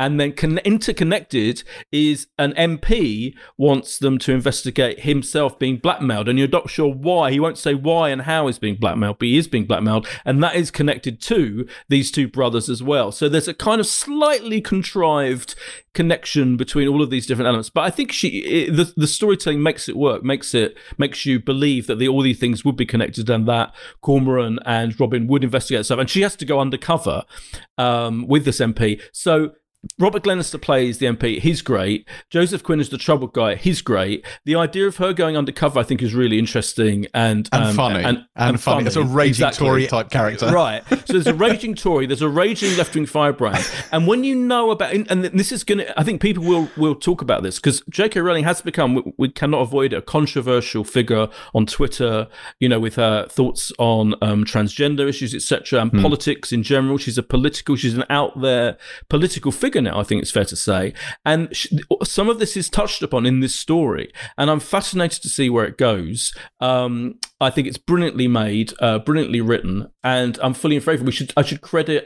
So Tom Edge has adapted, and he worked on 2 of the previous ones as well, I think. And it's directed by Sue Tully, of course, who used to be in EastEnders and has now become an absolutely brilliant, accomplished director. And I think she does a brilliant job, because the pacing of it, it visually, I think it looks great. It is a special detective drama among many, many detective dramas. And the thing that keeps it going is this chemistry between these characters. Because let's not, like, the mysteries, all of the mysteries in these books have been very strong. Like from the beginning, I've very much enjoyed the Strike mysteries. But it is the glue. It's Robin and Cormoran and their dynamic, and the fact that he's a really interesting character, like a veteran, an amputee. He's got a lot of baggage, the son of a rock star. Like there's a lot of moving parts to this. But there's something about their on-screen chemistry. Like they're both really sexy. They're both really interesting. interesting. The tension is palpable. I did think that some of the, shall we say, some of the sort of lovey flashback sequences were maybe a touch heavy-handed. The sort of montage, like, we get it, you fancy each other, it's okay. You don't need to spell it out. We are there with you. It's all right. Move on. But that would be my only criticism of this. We've seen the first 2 out of 4 episodes that have been made available to us, and the end of episode 2, well, that's quite a thing. I also should point out, I find it very gratifying that Strike and Robin's office is next to One Joe Guitars on Denmark Street, which is a stone's throw away from our old office, and I enjoy that immensely. Beth, are you a Strike fan? Have you seen the previous seasons? Have you? I was coming in blind. I was coming into Strike blind, although it was instantly, I mean, your excitement about this was very contagious. I think there was about 5-7 S's on your Yaz when you decided we were watching this. I love Tom Burke. I first saw him, new to Tom Burke actually. I only saw him last year in The Souvenir. He's very good. Massive fan of Holiday Granger, and I love how she's kind of essentially ditched the corset period dramas to come on and do these amazing kind of hardened roles now. This being one of them. I do love her as Venetia, Venetia, the Tory intern. Is just the double life I'd like to lead is as Venetia, the Tory intern. But she's got more to. I mean, I say this having not really seen any of the others, but based on what the two of you have said, there's more fabric around Strike here. But I feel like you're finding out a lot about her in this season. She's dealing with anxiety, which she acts out extraordinarily. She has sort of a panic attack on her first day at the job, and handles that really well. The chemistry, as you say, I think the chemistry for me is the thing that keeps me wanting to find out what happens. Yeah. I'm slightly behind you two on the. I think I've seen a few too many grizzled detectives to find this completely captivating as a concept. I think it's the performances for me that stand out above the other stuff, which isn't to say it's not great. It's just I centre more on the performances and that chemistry between the two of them, which is extraordinary, over the actual concept and the mystery and the kind of grizzled, done wrong detective playing by his own rules. But yeah, if there's more Holiday Granger in this moving forward, I'm for it. 100%. It's like you say, they're a great duo. Like Tom Burke, who was fantastic in The Souvenir, is really, really good in this. Holiday Granger, who last year we saw in The Capture, which will be coming back to our screen. She was outstanding in that too. So, but I have a soft spot for Strike. I absolutely love it. And it makes me sad that Rowling can't write these books fast enough, that this is the last one. There isn't another one for the time being. As often is the case with these kind of TV thrillers based on novels, like you end up with this sort of flurry of episodes adapting the ones that are already published, and then you have to wait as they eke them out once every few years. So let's hope that she writes the next one. They won't let them do their own new mysteries. No, she's not going to let them go off, and it's going to suddenly become a weekly procedural. Right, Strike and Robin solve the next mystery. No, I think we'll have to wait for the next novel for that one. But in the meantime, Strike Lethal White begins on BBC One on Sunday, August the 30th at 9 p.m. Next up this week, we have I Hate Susie, in which Billie Piper plays child star turned B-list celebrity Susie Pickles, whose resurgent career is derailed when indecent pictures of her are hacked from her phone and spread all over the internet. Beth, did you hate Susie? No, not in the slightest. And I think I'm the only one that didn't, based on that show. Everyone was really out to get her in this. I think this is some of the most stressful television I've watched in some time. Perhaps more so as a woman. I'd be really interested to hear what Terry thought of this, because the first episode, just to give it a little lay of the land, so the news drops that the photos have leaked. It's Susie's in a compromising position with somebody, which is a crime. She's a victim of a crime. So that drops at the start of the episode, and then immediately afterwards, a photo shoot takes place in her home, which is out in the countryside, and this entourage of people from Esquire come in, like take over her entire place of solace, and she has to kind of put on this war paint and this big fur coat and kind of grimace almost as they kind of put these dogs around her and take over and move things around and spill things and do all these things. And then amidst that, obviously, they start to pick up on the news as well and are more concerned about the ethical implications of wearing the fur coat on camera than they are about her state of well-being. So this is all going on around the place. It's so stressful, but it's so It's stressful, but it feels almost familiar in a way, even though it's these big gargantuan circumstances. To have a woman kind of go through this and nobody is on her side in this situation whatsoever, she's completely on her own. But it's also really fucking funny as well. There's a bit which I feel like I shouldn't mention, but there is a toilet sequence. Yeah, there is, which, yes. Which is the first time I've really laughed that hard out loud in quite a while. But it's incredible. And just another, it's co-written by Lucy Prebble, who writes on Succession. So you can get an idea of the sheer velocity of back and forth and swearing and bits and pieces. And everyone's really hardened and a little bit cruel. And she's just trying her best to kind of get through it all. And oh God, it was exhausting, but like exhilarating. I loved it. Yeah, it's just the second in our series of Bell End Husbands shows. Oh my God. The worst. Yes, again, the worst. But again, I think it works well in this because the whole premise of this is the compromising pictures come out and, shall we say, the lineage of the male member on display. There's some question about that. So I think to try and keep the sympathy with her, they did absolutely make her husband the worst human being alive. And even before all of this happens, he's an unsupported bell end. So that's quite fun. But Boyd, what do you think of the series as a whole? Not just the member. Not just the member. First of all, we should say that it's good that Terry isn't here, because she would have had to recuse herself, because this is made by Bad Wolf Productions, who are making her show. Yeah. TV drama of her book. So yeah, she couldn't pronounce on it. I mention that because I think Bad Wolf, one of the things they do brilliantly, I don't think they've ever produced anything not of a high quality, but they really go for it, with their stuff. And I think what they've done with this, with the production, with the writing, as you say, Lucy Prebble, she co-created it with Billie Piper. So they worked together on Secret Diary of a Call Girl, which was an incredibly daring, bold series, which was on ITV2, let's not forget, the home of The Only Way is Essex, blah, blah, blah, etc. And Keith Lemon. For that, I don't know how that show ever ended up happening, but it did, and it was really bold and daring series.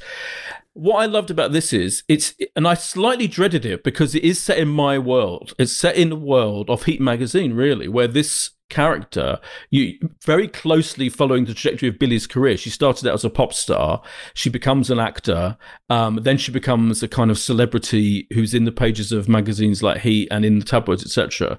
And it's set in that world, and 9 times out of 10 when you watch a depiction of the world that I work in, I've been to shoots with dozens of people there, and we've talked about what outfit they should be wearing, and the talent is being looked after by dozens of people, and it's ridiculous. I've been in that situation, and 9 times out of 10 it's incredibly unconvincing, and you're like cringing at the inauthenticity of it. But I thought they did an incredible job in this. That opening scene, as you described, Beth, with this photo shoot, this Esquire photo shoot, was so authentic and brilliantly done. I was like, and this is one of the best depictions of the world of celebrity and celebrity photo shoots and all the different people, the photographer, his assistants, the stylists, her manager arriving in the middle of it, what she's dealing with, the husband there dealing with it. It was so brilliantly done. I was like, right, this is properly great stuff. And then in episode 2, they have the Comic-Con episode. And again, I've done stuff at Comic-Con, and I was like, even that they must have filmed it at Comic-Con. They literally did. And that's brilliantly done as well. So it's like, just on that level, they've got that so right. And I think it's a really hard thing to pull off these worlds that people are aware of. You're kind of aware of the machinations of these things. And in episode 2, she ends up with Dexter Fletcher, a character played by Dexter Fletcher, who called Ben Detroit, who's an even bigger bellend than her husband, who is extraordinary. And again, I've met that guy, this character. I'm like, I've met him so many times, and I was like, this is so brilliantly done, because again, his character could, it could be one-dimensional, and it's, he hasn't. I haven't seen him. Of course, Dexter Fletcher started as an actor, but is now a brilliant director of Rocketman, etc. But he's so good. He's so brilliantly cast in that role as this sleazebag star, kind of older guy. All of those things about it, I think, is just so well done. I was bowled over by how brilliantly done it was. And at the core of it, you've got this really interesting story of her and her being her private life being exposed to the world, which of course again does happen and has happened to many people, many women particularly in the business, and how excruciating that is to deal with. It's got this structure where each episode is like a one of the steps of recovery, and I was worried about that. I was like, will that be too schematic and too, but actually it's fine. It's just telling the story. So it's a really intriguing story, brilliantly done. I can't wait to watch the rest of it. And again, it's got this thing. I was thinking, every week I think, what's making me want to carry on watching this show? And often, like we talked about with the Umbrella Academy, I still haven't gone back, to be honest, and watched any more episodes of that show. This huge, big, lavish production, for Netflix.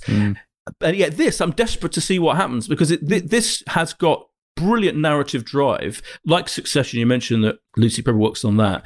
And yet, it's kind of dealing with very real, believable stuff, but it's really, really, really exciting and thrilling as well. Yeah.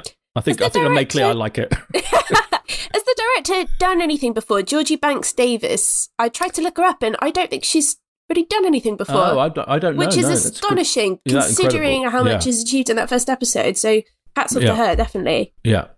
I agree with you 100%. I absolutely loved this. I thought she played the blind panic of that situation extraordinarily. And I think exactly as Beth said, it's so stressful, that first episode. In the same way that Uncut Gems has a scene in Uncut Gems, which is an anxiety attack of a movie. There's a particular one in that where everything's going on and people getting stuck on the door and all these different moving parts, and just like, you're just waiting for some kind of meltdown. And this episode was like that. There are so many things going on, and she's in this weird, almost dream state, just watching everything happen in slow motion. And she's trying to be really polite, and she doesn't want to make a fuss. And all this. And meanwhile, her whole life is falling apart around her. Her husband, the bell end, is being a bell end. And it's an incredible piece of staging and direction, the way they make that photo shoot feel so authentic. And I think she plays it really, really well. And I think also, it shows you the human side of this. Like these sort of naked pictures on the internet happens quite a lot. People find it kind of funny. And I think it does a really good job of humanizing, the violation and the horror and the human impact of something like that, how it can wreck someone's life. And just how much of a violation it is. And I think, again, that it walks that line very well, and she plays that very well. I thought the unexpected musical number in the first episode kind of took me by surprise. And the Coke scene in the second episode is pretty unforgettable. But yes. By the way, it's that Coke scene is based on, of course, folklore involving various actresses over the years. I've heard so many stories. Oh, this has been on Pop Bench, hasn't it? Yeah. So it taps into those things. I didn't even mention the acting. Yeah, I mean, she is fucking brilliant. Yeah. I loved her best friend manager, Naomi, played by Layla Farzad. I thought that relationship was so brilliantly done as well. She is fantastic. The son, Matthew Jordan Core, is adorable figure in the middle of it all, who is deaf. And I thought that was just a masterstroke, because that he ends up being a really interesting part of the story as well. Yeah. Very, very good show. Very good show. I Hate Susie, and that drops on Sky Atlantic beginning at Thursday, August 27th at 9 p.m. Finally this week, we are getting a leg up on Amazon's The Boys, which doesn't actually air until next week, but it is awesome and has a surprisingly generous embargo. So we thought we'd get the drop on it and put it in this week's show instead. One of the best, I would say, of Amazon's original shows. This is based on Garth Ennis and Derek Robertson's comic book of the same name. And it's these sort of venal, corrupt superheroes behaving deplorably while their corporate sponsors keep their public image squeaky clean. It is, of course, up to Carl Urban and Jack Quaid to sort this out, predominantly with judicious use of C-bombs. Season 2 picks up from the bombshell cliffhanger at the end of Season 1, and who better to tell us about The Boys than the Boyd? Thank you.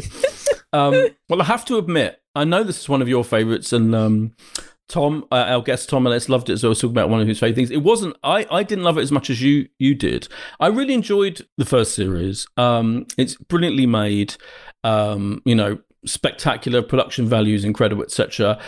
I did have a little bit of my Umbrella Academy issues with it. There's a slight self-satisfied smugness to it, I think. And again, it does that thing that Umbrella Academy does, whereby they have these montages to music, to classic songs. And I find, so in this one, you've got the Rolling Stones in the first few minutes, opening montage. Not a particularly original choice. You know, I was like, and there's a reason why Quentin Tarantino, for example, in his films, it's so hailed at his use of music, because he finds unusual, unexpected songs to do his spectacular visual montages to.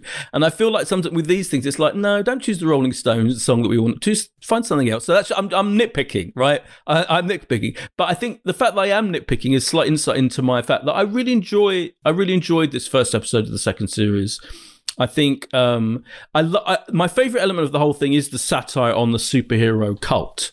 And how, and I love the fact there's this corporation that is managing their lives, and how that is played out, and how you see them, you know, kind of being shot on Instagram and all of that. There's a scene late in the episode where the whole thing, you're watching it play out on Instagram Live or whatever it is. And I think all of that stuff is clever. It makes it feel incredibly of the moment and now. And I think what it's saying about celebrity culture, about people obsessing with superheroes, is funny and interesting. But I still feel like from scene to scene, I don't find it that amazingly well written or incredibly inventive and different. So I'm being slightly overly critical of it. But my honest reaction to it is I really enjoy it. But it's just still not like number one on my watch list. I'm still not going to be like I hate Susie.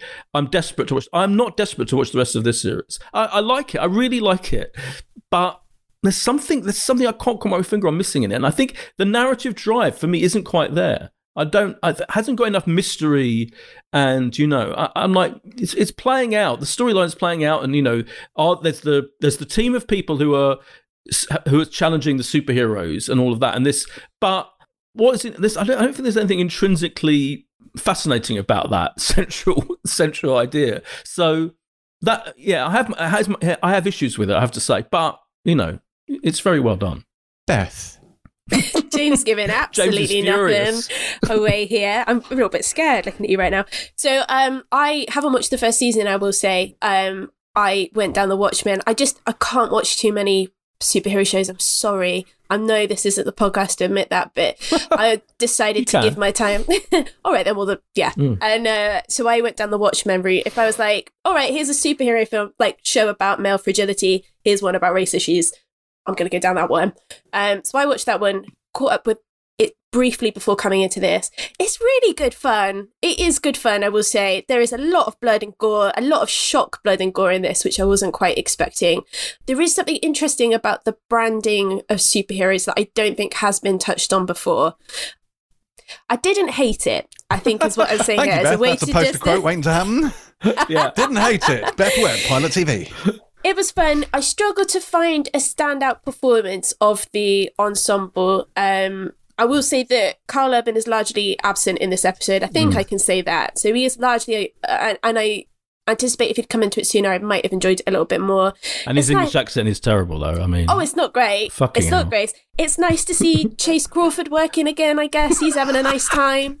Are you just outing yourself there as a Gossip Girl fan? I was of the time. I'm not quite as taunted as I am with something like Buffy, but again, it's just one of these where I wasn't as sold on the concept. And given that the whole basis of the show is its concept, I think that's a little bit of a problem for me. But it was rip-roaring good fun. Anything where like there's blood spurting out of ear holes and heads exploding and, you know, just lashings of blood, I think is always, you know, that's good fun for me.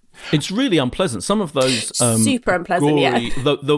All I'm going to say is the limb, let's just call it the limb scene. Yeah. That was horrendously awful and unpleasant. I'm fully in favour of it. I thought it was very interesting and bold and daring. Yeah, I mean... It's very ruthless and cruel, but I think in this age, especially with something like Watchmen, there needs to be a little bit more to frame it than just relentless ruthlessness. Watchmen is a fucking masterpiece. This is no Watchmen. Let's make that absolutely clear. Well, this is exactly it. I think Watchmen is... The bottom line is I think Watchmen has done the show no favours.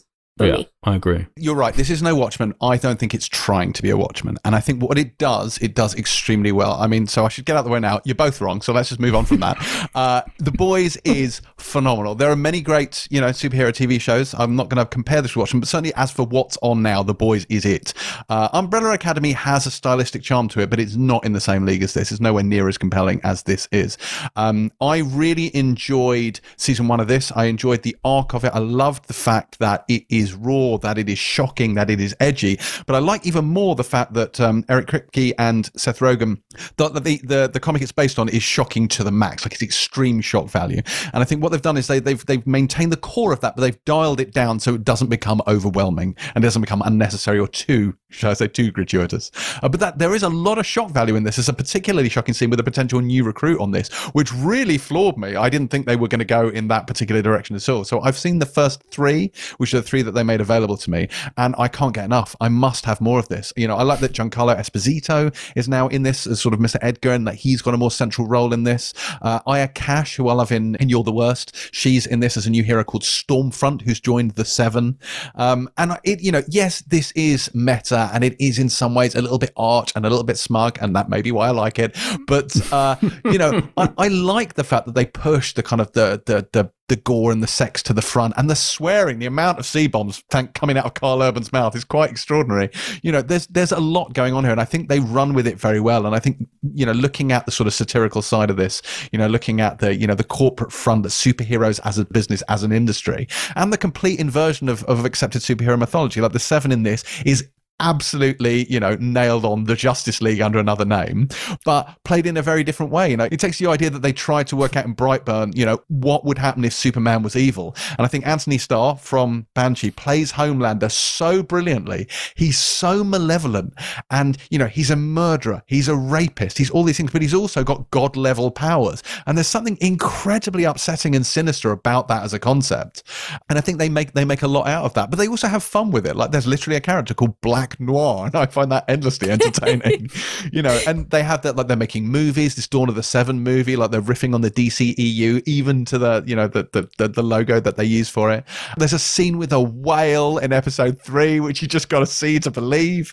There's loads of fun here. I love that one of the characters who's been outed as a kind of a superhero Me Too sex pest is kind of in rehab and joins a Scientologist by another name. Like, he joins this cult. It has a lot of fun with its concept. I think it executes it very well. I think visually it's got a brilliant palette. I like the character interactions. I think the character of Butcher, Carl Urban's character, feels a little bit caricatured in this season. I think there was more to him in season 1, but I think that's because his arc is really just getting going. As you said, Beth, he doesn't really turn up to the end of the first episode. And characters like Laz Alonso's character, Mother's Milk, who, we talk about dialing down the aspects. From the comic, he literally is a superhero who gets his powers from breastfeeding.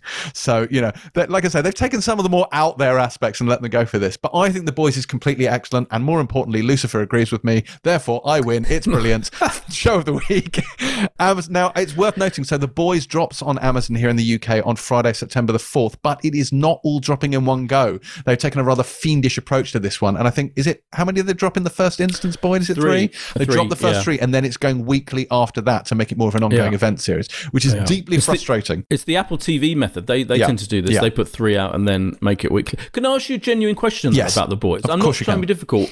I'm surprised, though. It feels like almost like a hangout show, like narratively. So there's all these characters, but what's the thing that's driving you on week by week to have to get to? What is the mission? What's the thing? I don't get what the story is, the central story that I'm supposed to be paying attention to. I see what you're saying. I think that's partly just the nature of the ramp up for the beginning of season 2. Like, I think season 1 had more propulsion to it, and season 2, I think, begins with them on the lam. So by its very nature, it's them sort of sitting around trying not to get caught. So yeah, you're right. It has a hangout-y vibe to it. But I think that probably won't last much beyond the first 3 episodes, because the first 3 episodes are like a little self-contained story in and of themselves. And I think it probably escalates after that, because a lot happens by the end of the 3rd episode. So, I mean, obviously I enjoy this far more than I seem to recall Terry enjoyed season 1 when we reviewed it. Yeah, I think we both liked the first. I bet she didn't carry on watching it though. No, almost certainly not. Almost certainly not. Just saying. But she liked what she saw, and I'm going to cling to that. The Boys then, Amazon, Friday, September the 4th, and that is it for this very special 100th episode of the Pilot TV podcast. If you enjoyed the show, then please do feel free to leave us a favourable review on Apple Podcasts. And if this is your first time listening to the show and you appreciate having a guide to steer you through the impenetrable mass of new TV shows that drop every week, then do please subscribe to the show as well. You can get in touch with us individually on Twitter and Instagram at James C. Dyer, at Boyd Hilton, and at Beth K. Webb. Not to mention our esteemed guest co-host, Mr. Tom Ellis, who can be found at Tom Ellis 17. We'll be back next week with more shows for you to feast your eyes on, including Netflix's Young Wallander and quite possibly Hilary Swank's new spacefaring Martian drama Away as well, among other things. Until then, though, pilot out.